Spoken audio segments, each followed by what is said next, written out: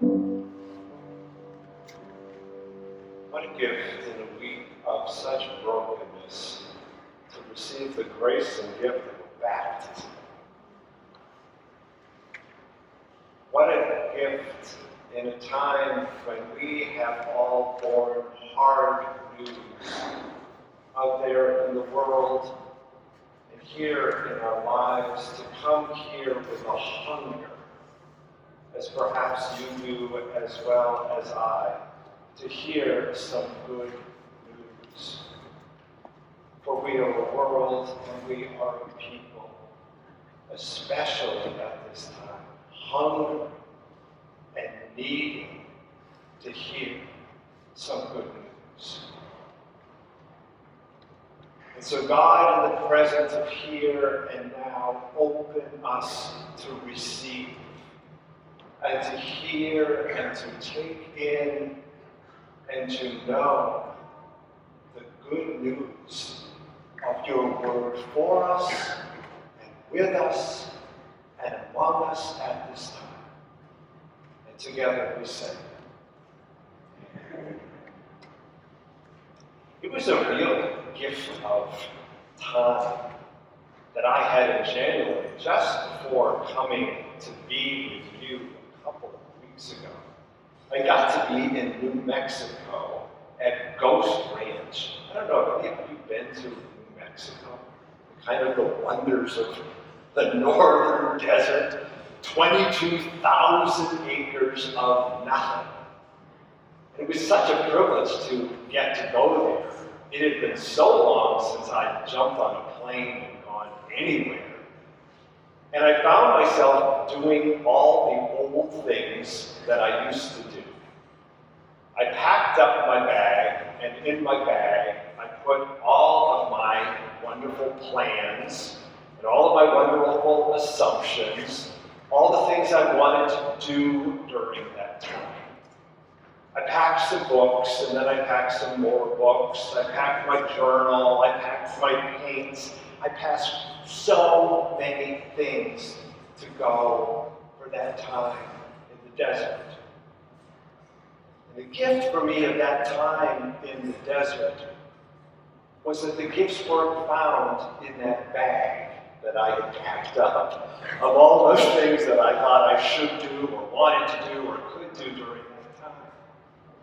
But in that desert time, it was a time that opened me up to instead receive the gift of that time. And the gift of that time was nothing that I brought in my bag. But instead, it was meeting and making new friends. It was gathering with friends around the table for delicious meals. It was doing good work. And it was especially one night that we made a fire together and gathered around to watch the wolf moon rise up. And it was all of those gifts, the real gifts that I needed to receive during that time, that all of the good things that I brought in my bag could have kept me from receiving. Right after Jesus' baptism, Jesus goes to the desert. It happens in all of our gospel readings. And we hear that story every year on this Sunday, the first Sunday of Lent. These 40 days that we mark before Easter. And in the story of Jesus going to the desert, we hear the same story. And that is that Jesus meets the devil in the desert. Now, the devil is a very tricky fellow. The devil comes and he offers to Jesus 3 opportunities. Now, it would have been a much easier thing if the devil had offered to Jesus 3 really bad things to do, right? We would say, oh no, you should not do those things. But the devil is cleverer than that. The devil instead offers Jesus 3 good things he could do. 3 opportunities to make a difference in the world in a powerful way. Jesus' temptation is, am I going to choose those good things to do? Or am I going to claim the good thing that God wants me to do? So I wonder about you this morning. I wonder, what is the good thing, that good thing that you need to be about? Not anybody else, but just you. What's the good thing that you need to say yes to? Well, it's been such a gift to be with all of you for these past 3 weeks. In this little period of time and these few months that we have to spend together while Kent is away on sabbatical. And I have been asking the folks that I've been meeting this week on Zoom meetings and conversations the very 3 questions that I want to ask all of you this morning. So, here we are. It's the first Sunday of Lent. These 40 days before Easter. So, it's the beginning of this time that we have together. These 4 months before Kent returns on July 1st. And my question to you is, what do you want to do with this time? What do you want to do with this time? What's the opportunity of this time? Now, as I reminded all of you, you could just hold your breath and this time would be over. You could close your eyes and it would soon be done. You could, and I could, just go on and do the things that we are doing, so many good things. Or we could just pause and ask, what's the opportunity of this time? For you, for me, for us. What's the opportunity? My second question I've asked is, how do you want to be on July 1st when you welcome Kent back? And you've been so clear. You've been like crystal clear. You said, oh, I want to be rested. I want to be relaxed. Wouldn't it be great if I felt energy and renewed? Wouldn't it be wonderful if there were a bunch of people here, more of us, including people that Kent had never met before? What if there was more of me and of you and of all of us to welcome Kent back? And what I've heard in all of you is to say perhaps a gift at this time is a gift of joy. Is a gift of joy. Now, I've seen joy on your faces. And I've experienced joy these few days here with you. I've seen joy this morning as a family looks at a beloved baby. I've seen joy in our faces as we've looked at a beloved baby. I've seen joy on your face as you've introduced me to a friend that you haven't seen for a long time who's here right now. I've seen joy on your faces as you've welcomed one another and seen one another when you haven't done that in a long time.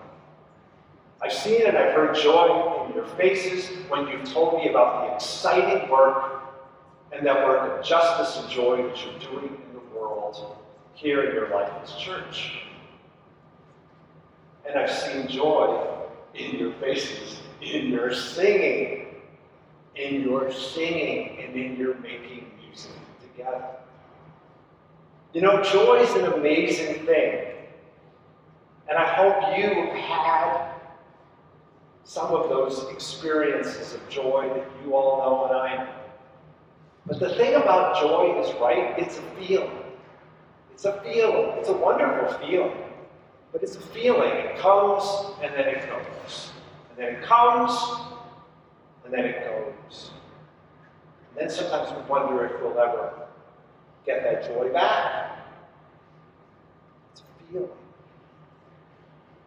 But I was reminded this week that there's another way to think about joy. And joy is a posture.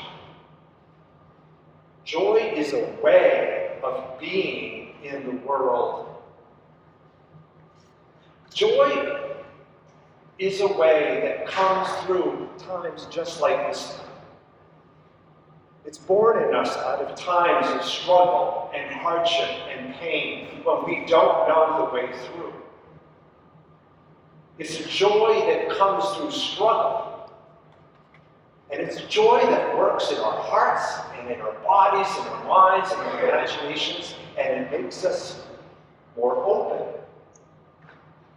We're more pliant. We're more able to receive. We're more able to give. Do you know that kind of joy, that posture of joy?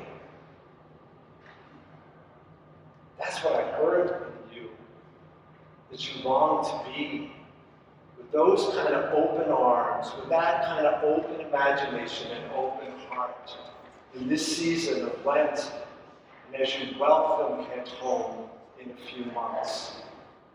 God help us to become that kind of joyful people. One of my favorite definitions of call, which is another way of saying, what in the world are we doing here? What are we supposed to be doing? One of my favorite definitions of that call, like what the heck are we supposed to be doing here, is you know that when your great joy meets the world's great pain.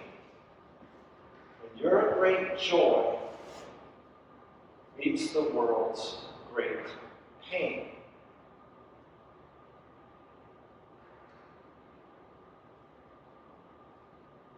After Jesus left the desert, after those 40 days, something happened to Jesus. He found his call. He found, what in the world am I here for? He found his voice. He found his joy. He found his joy. And he went to synagogue on that day and he stood up and he said, "The Spirit of the Lord is upon me. For the Lord has anointed me to bring good news to the poor. Release and recovery, to proclaim the acceptable year, the sabbatical year, this joyful year of the Lord." Jesus found his joy. And the joy and the good news wasn't in a list of all of the things that now you got to do all these things. The joy was in Jesus. That was the outrageous thing. That was the radical thing. The good news, Jesus says, is here. I'm embodying it. I am it. So here's the good news for you and me and all of us today. You don't need to run around and do a bunch of good things. The world really doesn't need that from you.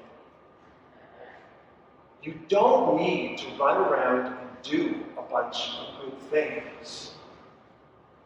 But the world needs one thing from you, is to show up and be, to be that good and joyful thing that you are, that only you can bring to the world. And to look out and to discover one another.